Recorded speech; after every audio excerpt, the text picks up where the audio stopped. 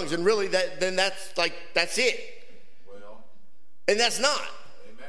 As a matter of fact, the Bible just declares that the speaking of tongues is a sign That's right. of the indwelling presence of God. Amen. It is not the end all to be all. That's right. It's not even really the purpose. Amen. To tell you the truth, I don't care if you never speak in tongues. Amen. Because I will know by the fruit you bear what is alive in you. Amen. You're right. Say that, Bishop. Now you got to understand what I'm trying to get you to see. We've been misguided in our thinking as to what the purpose of the indwelling presence of God is. And the indwelling presence of God is so that we can have the fullness of who he is in function in us. Amen. You're right. Hallelujah. As a matter of fact, we have more now with the indwelling presence of God in us than Adam had in the beginning. Amen. We have more in us because the triunity of the Godhead is delivered into us by the presence of his Spirit. Amen.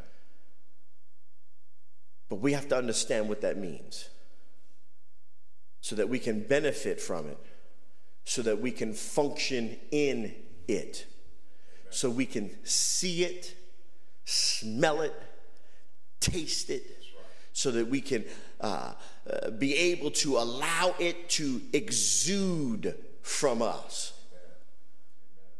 Think about the person that puts on cologne.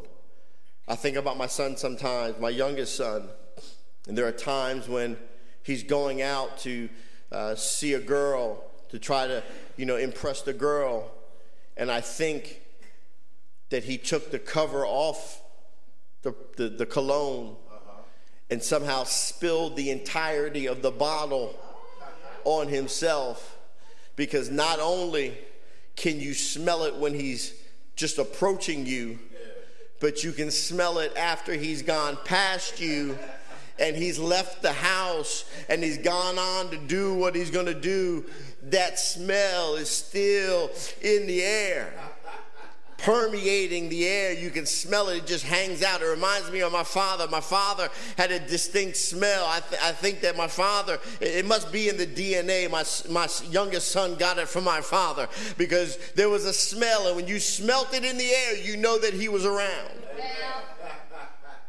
I'm here to tell you that the Holy Spirit wants to be that in you. Amen. He wants to be such a thing in you that when you walk into a room, you can smell the presence of God. Amen. When you leave a room, you can smell that the presence of God was there. Amen. When you're approaching the room, you can smell that the presence of God is on its way. And you cannot enjoy that if you don't even understand what it is to have the presence of God dwelling in you. Amen.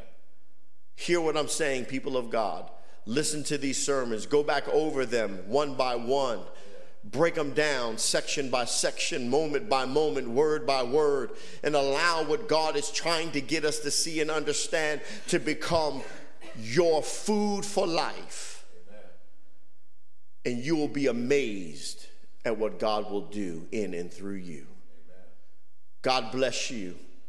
Thank you for the time that you've given me today to speak into your life those things God has given me to declare.